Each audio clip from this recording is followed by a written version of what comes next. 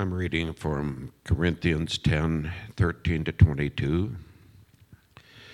No temptation has overtaken you that is not common to man. God is faithful, and he will not let you be tempted beyond your ability. But with the temptation, he will also provide the way of escape, that you may be able to endure it. Therefore, my beloved, flee from idolatry. I speak as to sensible people. Judge for yourself what I say. The cup of blessing that we bless is it not a participation in the blood of Christ? The bread that we break, is it not a participation in the body of Christ? Because there is one bread, we who are many are one body, for we all partake of the one bread. Consider the people of Israel. Are not those who eat the sacrifices participants in the altar? What do I imply then? That food offered to idols is anything, or that an idol is anything? No. I imply that what pagans sacrifice they offer to demons and not to God. I do not want you to be participants with demons. You cannot drink at the cup of the Lord and the cup of demons. You cannot partake of the table of the Lord and the table of demons. Shall we provoke the Lord to jealousy? Are we stronger than he? This is the word of the Lord. It probably goes without saying that some sermons are much harder than others and take a lot more sort of effort to kind of get into the space where I think we need to be in order to hear the word of the Lord. This is one of those. It's one that's been rattling around in my head for a couple of years now. And as I contemplated, where do you fit that in? Well, we have a life focus on one Sunday a year, but that has not been the best time. And then I realized I think the best place to focus in on the demonic nature of what's happening in the world today is in this series on our ancient foe. I want to point out, because I won't be doing this in the sermon, 1 Corinthians 10:13 is very often quoted out of context. No temptation has taken you, but such as is common to man. God is faithful, and he will with the temptation provide a way of escape that you may be able to bear it. And that's often just applied to temptation generally, whatever temptation we may be facing. But even though I'm not going to be expounding 1 Corinthians 10 verse by verse, it's worth noting that the first 12 verses are about idolatry. And after verse 13, verses 14 to the end of the chapter are about idolatry. And given the context, verse 13 would fit into that same understanding that Paul's building through the whole chapter. So there's a connection between 13 and 14. That's why I asked Bill to read both of them. No temptation has taken you, but such as is common to man. I'll probably be quoting this from about 3 different versions. I've memorized this so many times. And God is faithful, and he will, with the temptation, provide a way of escape that you may be able to bear it. Therefore, beloved brothers, flee from idolatry. Connect the escape that God promises in verse 13 to that fleeing that Paul calls us to do in verse 14. When we find ourselves in trouble and we realize that this is not something that we can withstand, it's time to flee. When we flee, we look for the way of escape. When you're sitting here in the sanctuary, and God willing, this will never happen, but if the fire alarms started to go, we should assume that it's probably not a struggle that we want to take on in ourselves, and we should flee, look for the way of escape. By the way, the exits are here, here, here, here, and out there. Sorry. And that's what Paul's doing. So I just want to mention that in context of this reading, because like I said, I'm not going to kind of expound this chapter in the way that I might ordinarily do, the way that I have, the way that I might do at some point in the future. But I want to begin with this. And I will just say that I stole this bit from Laura Clausen, who is the founder and director of Choice for Two. The video that we're going to be watching this evening in the Bible study is a presentation that she makes. And she starts that video in the same way that I'm starting this sermon. How many of you here believe that human life begins at conception? You don't have to put up your hand, but if you do, that's okay.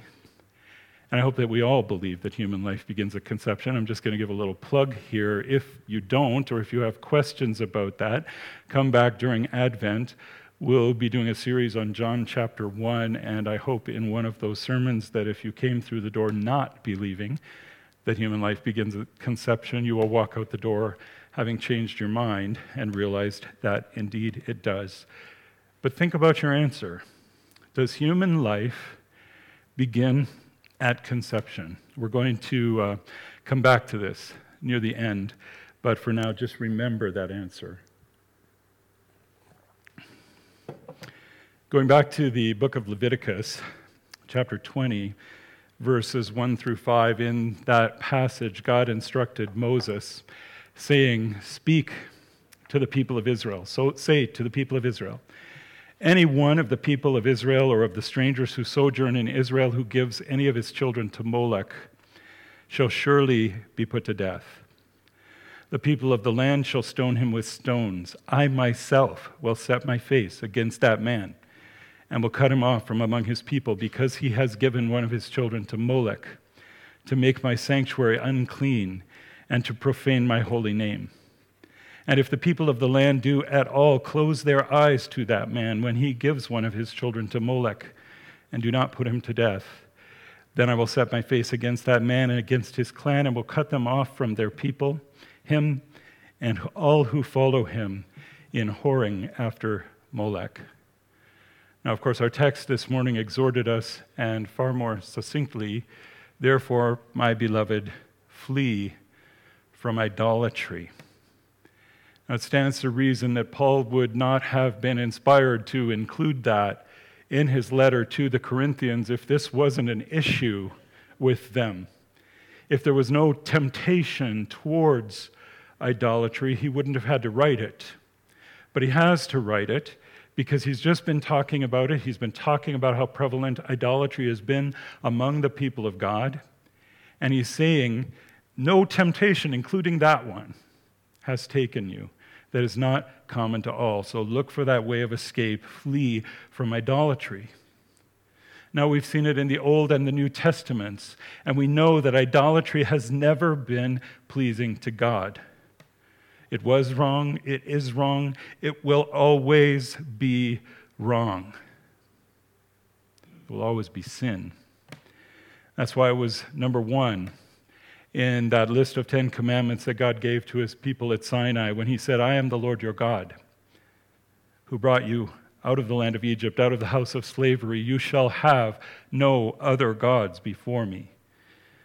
The Heidelberg Catechism, too, on Lord's Day 34, asks about this. What does the Lord require in the first commandment?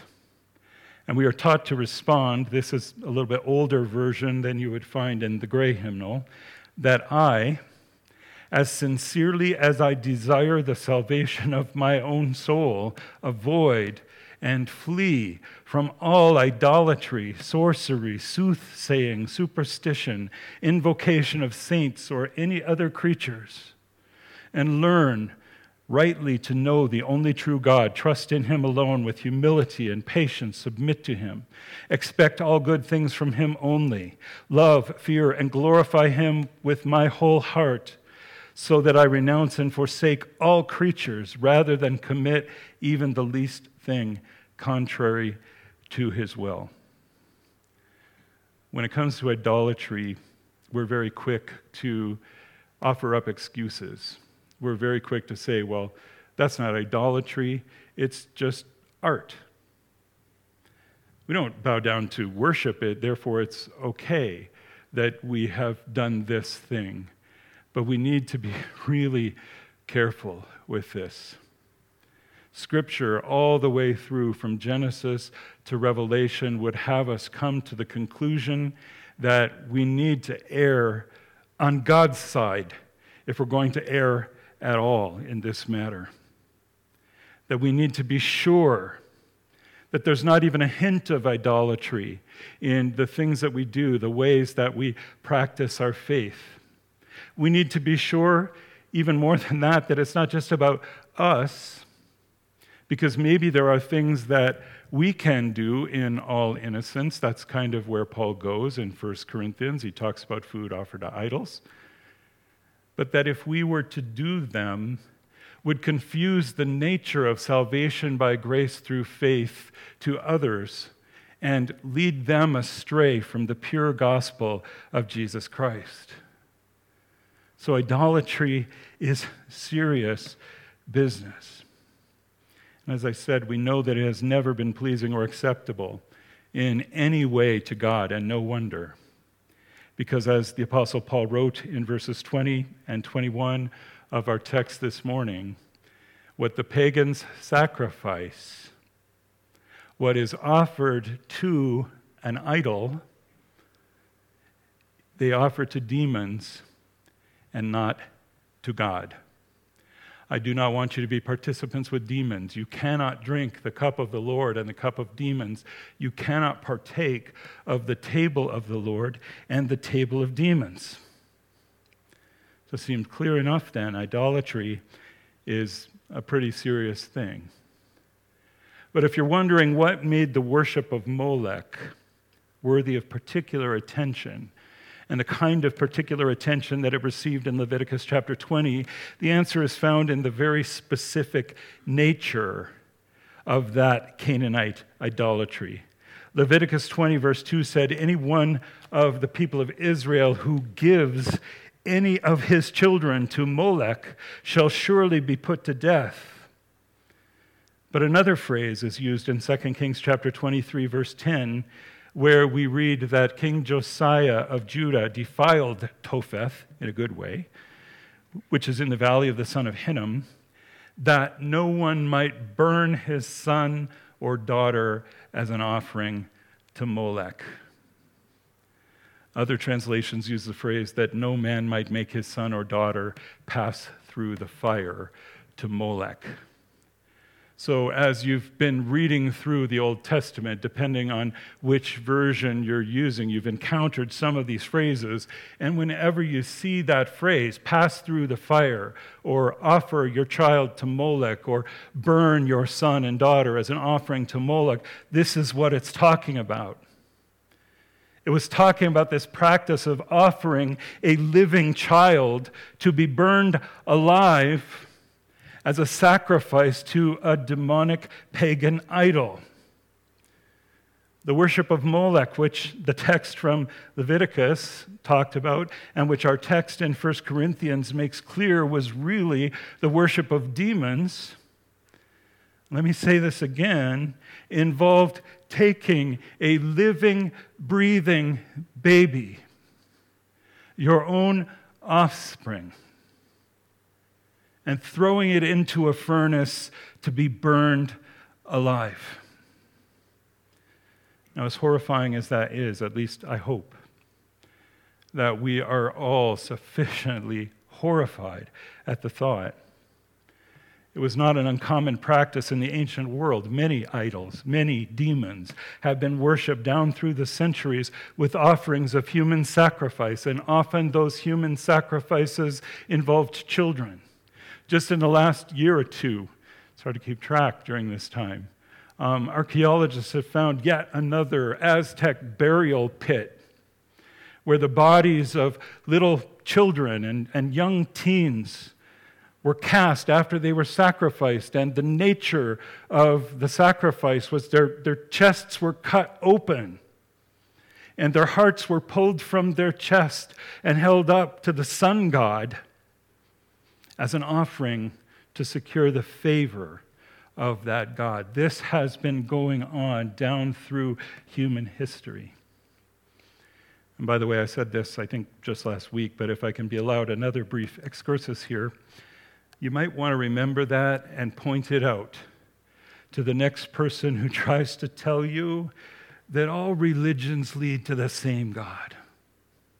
They don't. Period. Not all religions lead to the same God.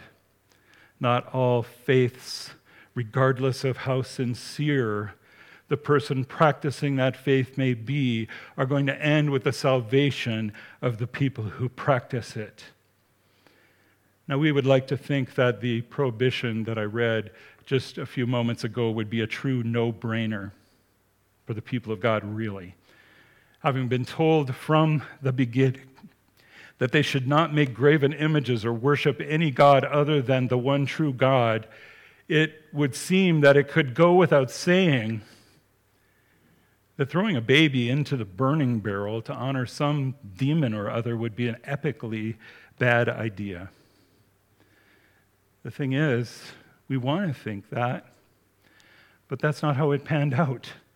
1 Kings chapter 11, verse 4, when Solomon, yes, that Solomon, when Solomon was old, his wives turned away his heart after other gods, and his heart was not wholly true to the Lord his God, as was the heart of his father David.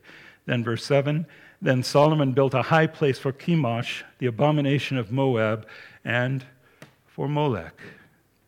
Yes, that Molech, the abomination of the Ammonites on the mountain east of Jerusalem. And so he did for all his foreign wives who made offerings and sacrificed to their gods. And we've seen already this morning what those sacrifices would have involved. And not only Solomon with all of his wives, but also Ahaz, and after him Manasseh, are specifically mentioned and implicated as having participated in this very same abominable idolatry. And in Jeremiah 32, this is mentioned as the evil of both the children of Israel and the children of Judah. It was prevalent throughout the land, northern kingdom, southern kingdom. Every time we read of a revival or a reformation taking place under one of the good kings of Judah, one of the things they're doing is defiling the idols to Molech and Chemosh and other foreign pagan gods to try to keep people from going back to that worship. So while the slaughter of the innocents is a phrase that's usually reserved for the murder by King Herod's soldiers of all the boys between the years of 0 and 2 in the region of Bethlehem after the wise men came to him, I've used it for the title of the sermon this morning because in reality the slaughter of the innocents is something that has been going on from time immemorial. And this should not surprise us at all. What the pagans sacrifice, they offer to demons. And according to Jesus, our ancient foe, Satan, the prince of demons, was a murderer from the beginning. That's been his MO since the Garden of Eden. Also, Hebrews chapter 2 describes him as the one who has the power of death, that is, the devil. Satan may disguise himself as an angel of light, and he may do it quite effectively, as we noted last Lord's Day. But his domain ultimately is the domain of darkness, and he delights in death. I'm not going to get too preachy about this. I'm a little wishy-washy on it, to be honest. But that might be something that we need to keep in mind when we get to that celebration of Halloween. Might be one of those areas where we have to ask ourselves if our innocent observance of something that is not by any means innocent in the long run is something that we ought to think about. I will leave it at that. Because the domain of darkness is the domain of Satan, and he delights in death. It's what he does. And not just death, the writer of the Hebrews goes on to tell us that through the fear of death, he holds people captive to lifelong slavery. Satan delights in death, and he uses the fear of death in us to hold us in bondage. And given the nature of our times, I think that that's a particularly salient point, but it needs a whole other sermon. So we'll consider that more next week as we wrap up this series, if the Lord is willing. The thing is, when we think about idolatry, I think most often we think of some poor, benighted pagan somewhere in a jungle who carves an image from a block of wood or stone and then falls down at its feet to worship and offer sacrifice. Or maybe we think of some of the things that we've seen in movies. Some ancient pharaoh or king worshiping before a golden altar, maybe even offering the blood of his slaves as the Aztecs did, or the blood of his children, in the hope of obtaining prosperity or success in some endeavor. And we need to remember that's really what idolatry is about. It's not the individual worshiping the block of wood or stone or the pagan idol or whatever it may be because they feel there is something intrinsically valuable in that block of wood or stone that is worthy of worship. People worship idols for what they think they can get from the idol. People have always wanted the very same things. We want safety, security, prosperity, comfort. We want good crops. We want the rain to fall when we want the rain. And we want the sun to shine when we want the sun. And people worshiped idols. They worshiped these pagan deities to try to get those things from those deities. And I think it's important, I'll come back to it in a little bit, that really the essence of idolatry is not worshiping something outside of ourselves, it's worshiping ourselves.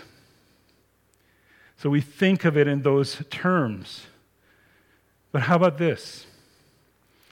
Jesus said in Matthew chapter 6, verse 24, "No one can serve two masters. For either he will hate the one and love the other, or he will be devoted to the one and despise the other. You cannot serve God and Baal, and Moloch, and Zeus, and Thor." There's a fun one. We've had a whole series of movies pushing Norse mythology towards our young people and young adults. And many have kind of gotten caught up in it without realizing what a truly horrific kind of worship that was. The people who worshiped Thor, they almost had something on the people who worship Molech. Not all religions lead to God. Or maybe Quetzalcoatl. You cannot serve God and Quetzalcoatl. And certainly any of those statements would be true. But what Jesus actually said, and you all know this, you cannot serve God and money. Kind of like the old one, cannot serve God and mammon, because that was a little ambiguous. I didn't always know what mammon was.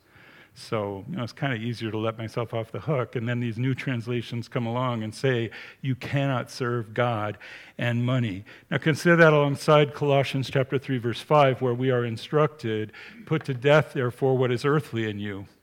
Sexual immorality, impurity, passion, evil desire, and covetousness, which is idolatry.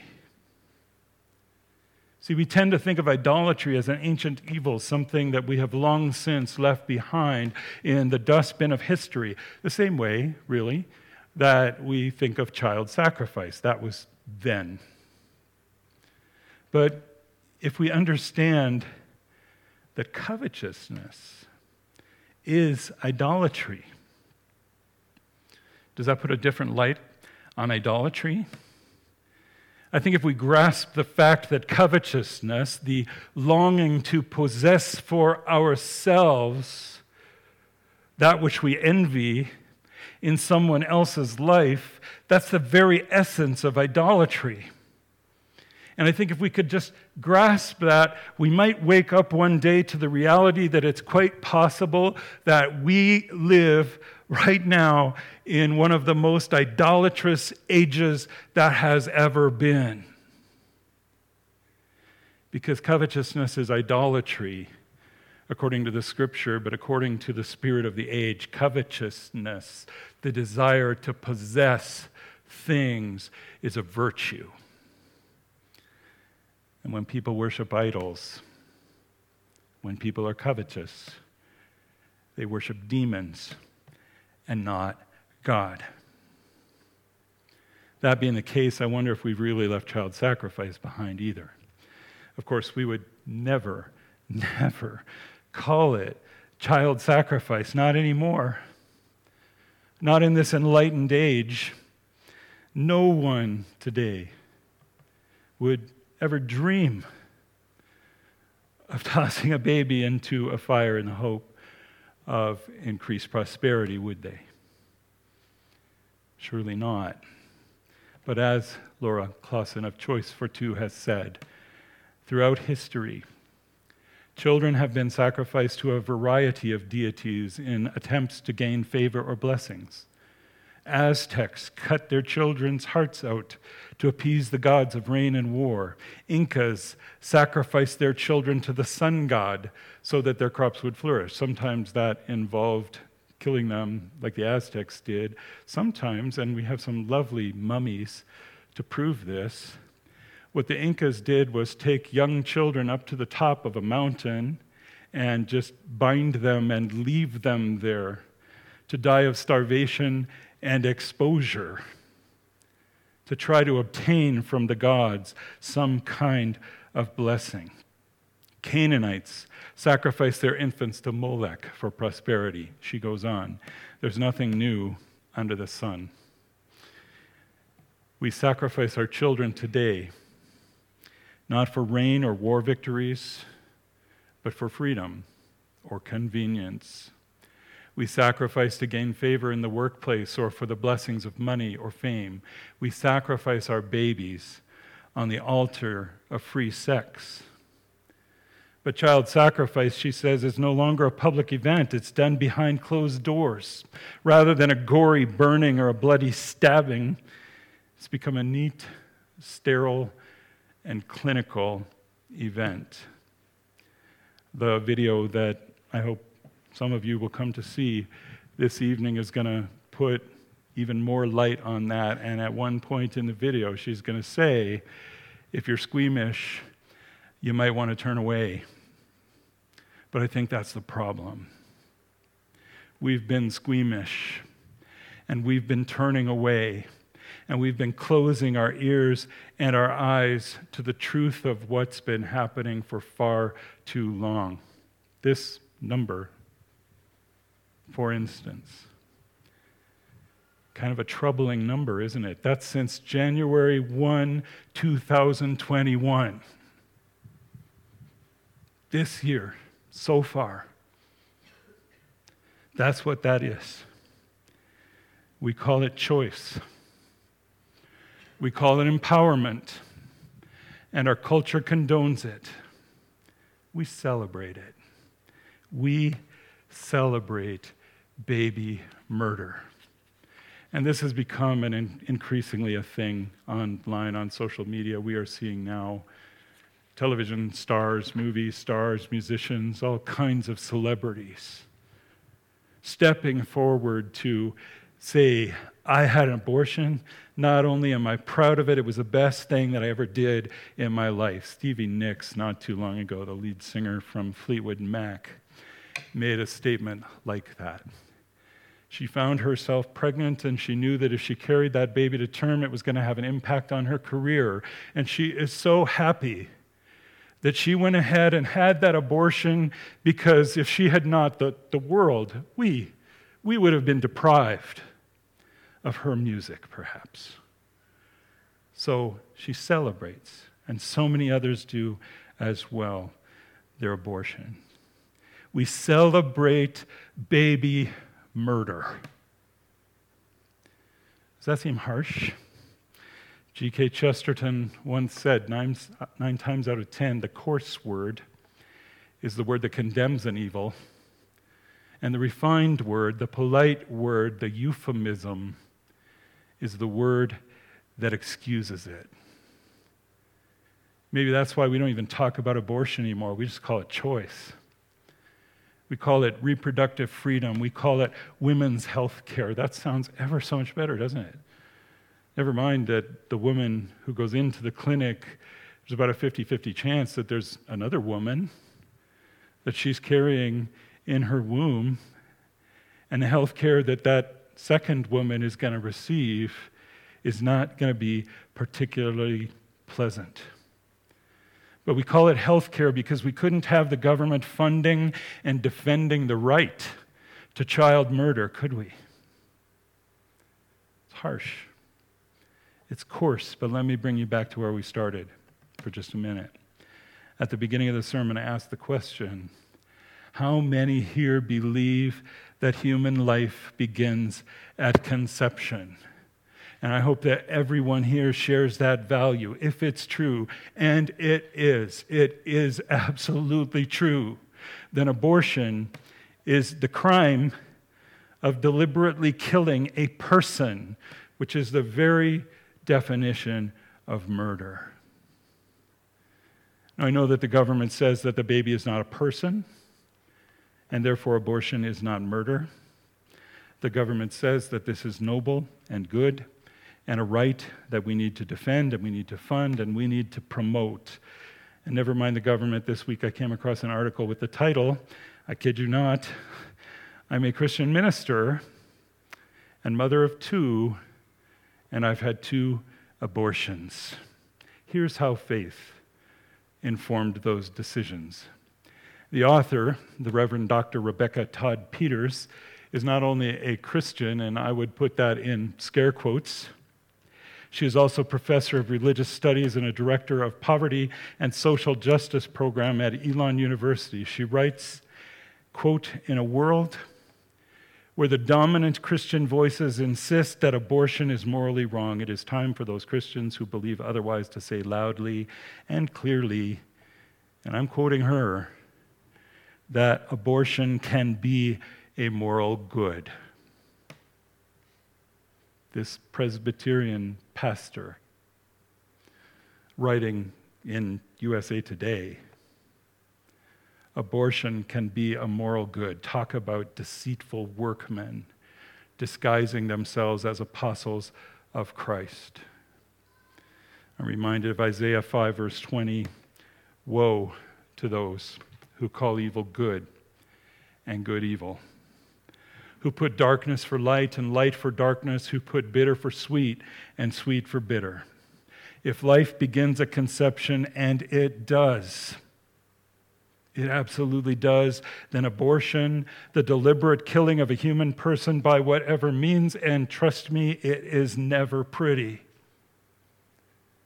It's murder.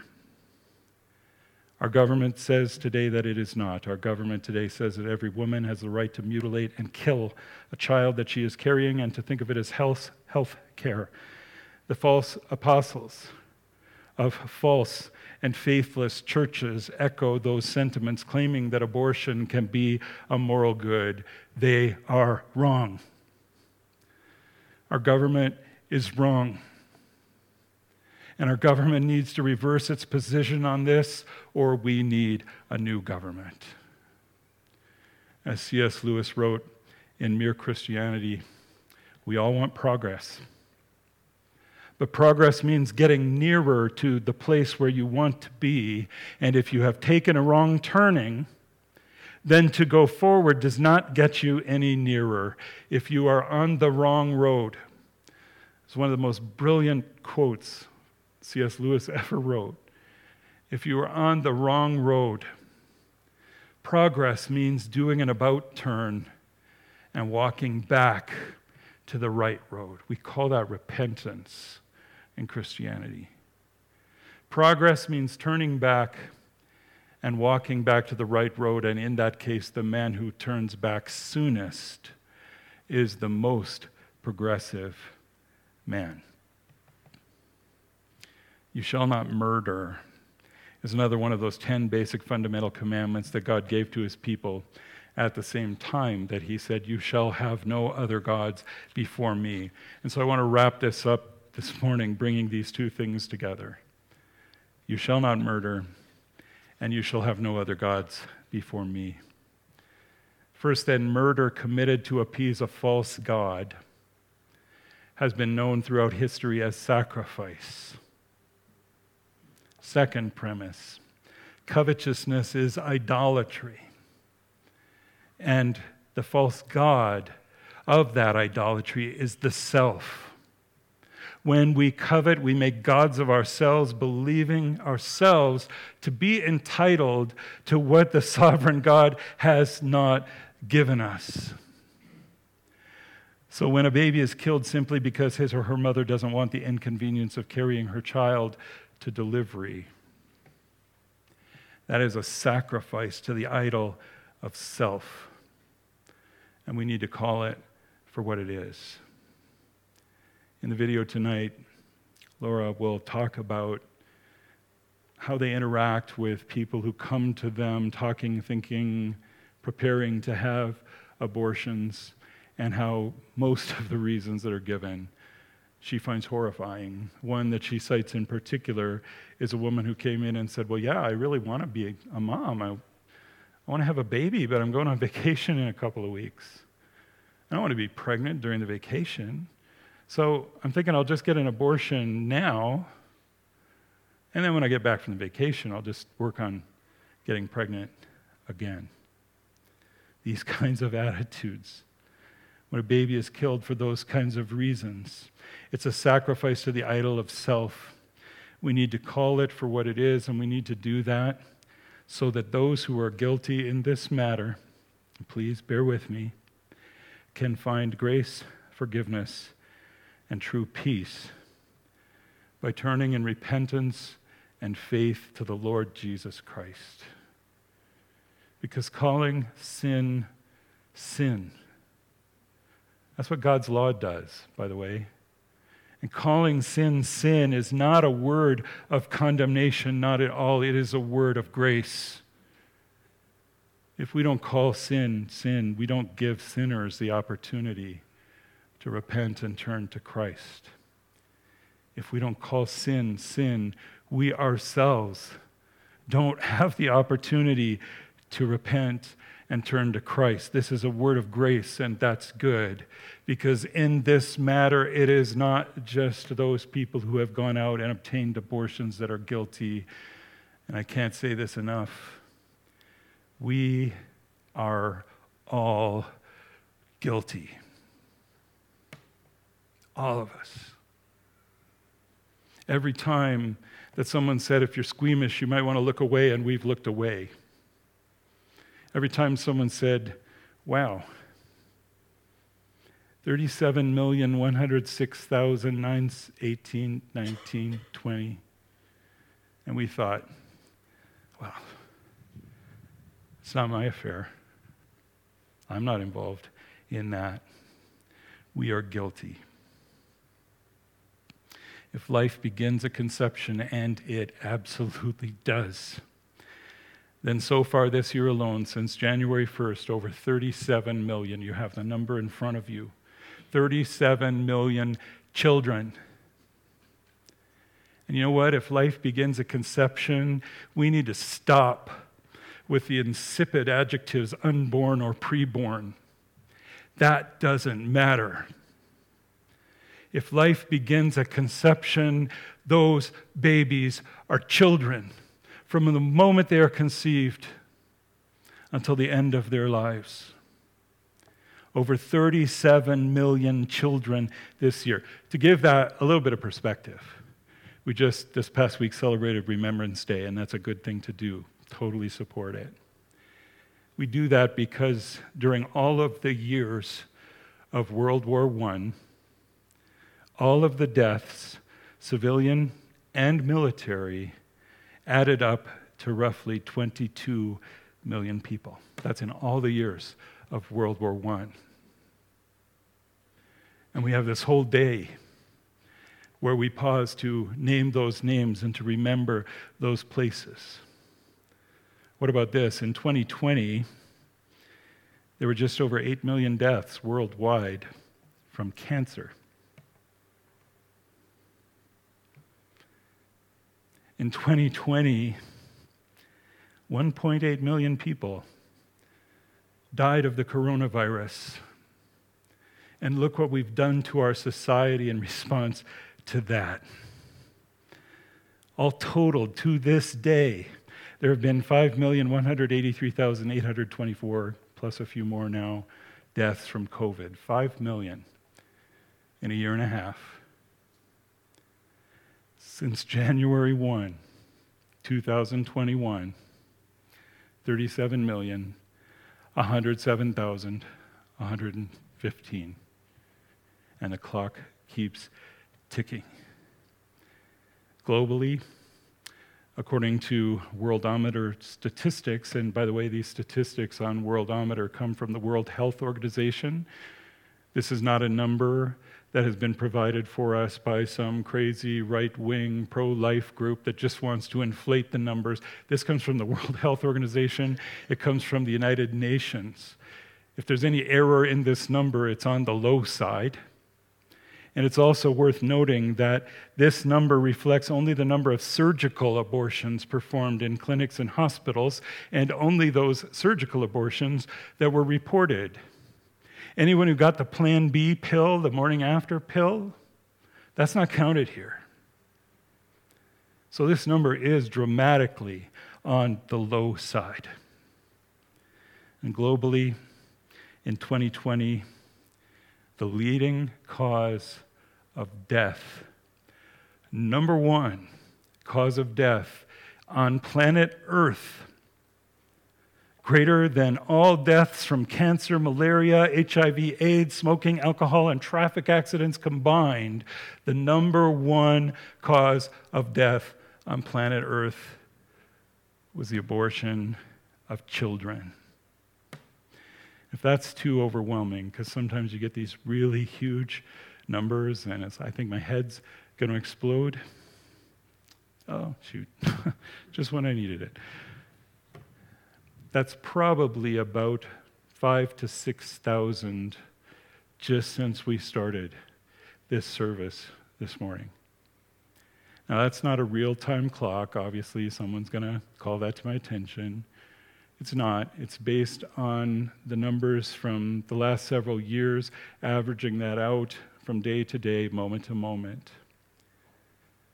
But in this period of time that we have been worshiping, on average, somewhere between 5,000 and 6,000 children have been massacred. They have been killed. We are all guilty. We have been silent when we ought to have spoken.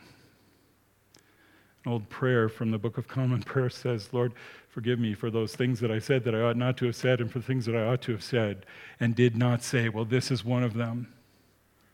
We've been silent when we should have spoken with clarity. We have settled for political candidates who want to lower our taxes, but some of those same political candidates are pretty sure that killing babies is okay. We have turned and walked away when we heard someone talking about fetal cell lines. That's awkward. Or when we've been shown pictures, for instance, documented. In the last several months, I'd be surprised if you haven't heard the expression humanized mice somewhere. One aspect of that is when they take the scalps of murdered children and they graft them onto rats so they can test and see what the response of that human tissue would be under certain circumstances. This is the science, folks. It's been going on all around us for decades, and we've remained silent. We've closed our eyes because that made us feel squeamish. We've allowed ourselves to be led gently down the wrong road. And when you find yourself going the wrong direction on the wrong road, the most progressive person is the one who does a 180-degree turn and goes back to the right road. We need to hear the Apostle Paul calling us to flee from idolatry. Because at the bottom line, this is not a pro-life sermon. It really isn't. Sounds like it, but it's not. This is a pro lordship sermon. Because if Jesus Christ is Lord over all, and he is, and if we are called to follow him, and we are, then it is time to turn away from our idols and turn in repentance and faith to the living God. It is time to stop making sacrifices to the little tin gods of prosperity, comfort, and safety, and to offer ourselves as living sacrifices, holy and acceptable to God. It's time to put on the armor of God and to make a stand against the devil, against the world, and even against our own flesh, wielding that sword of the Spirit, which is the Word of God, and proclaiming to all of these adversaries that Jesus Christ is Lord. He is Lord over our lives. He is Lord of the nations, including the nation of Canada. He is Lord over the province of Alberta and the town of High River. He is Lord over our families. He is Lord over our sexuality. He is Lord over our birth control practices. He is Lord over our finances. He is Lord over all. Let's pray. Father in heaven, help us to acknowledge our Savior Jesus Christ as Lord and to go out from this place following wherever he may lead, willing to say the things that need to be said with grace, but also, Lord, with truth, calling sinners to come to him in faith and repentance, to be born of your Spirit and to be part of this great kingdom that you are establishing as it comes in this world. We pray in Jesus' name. Amen.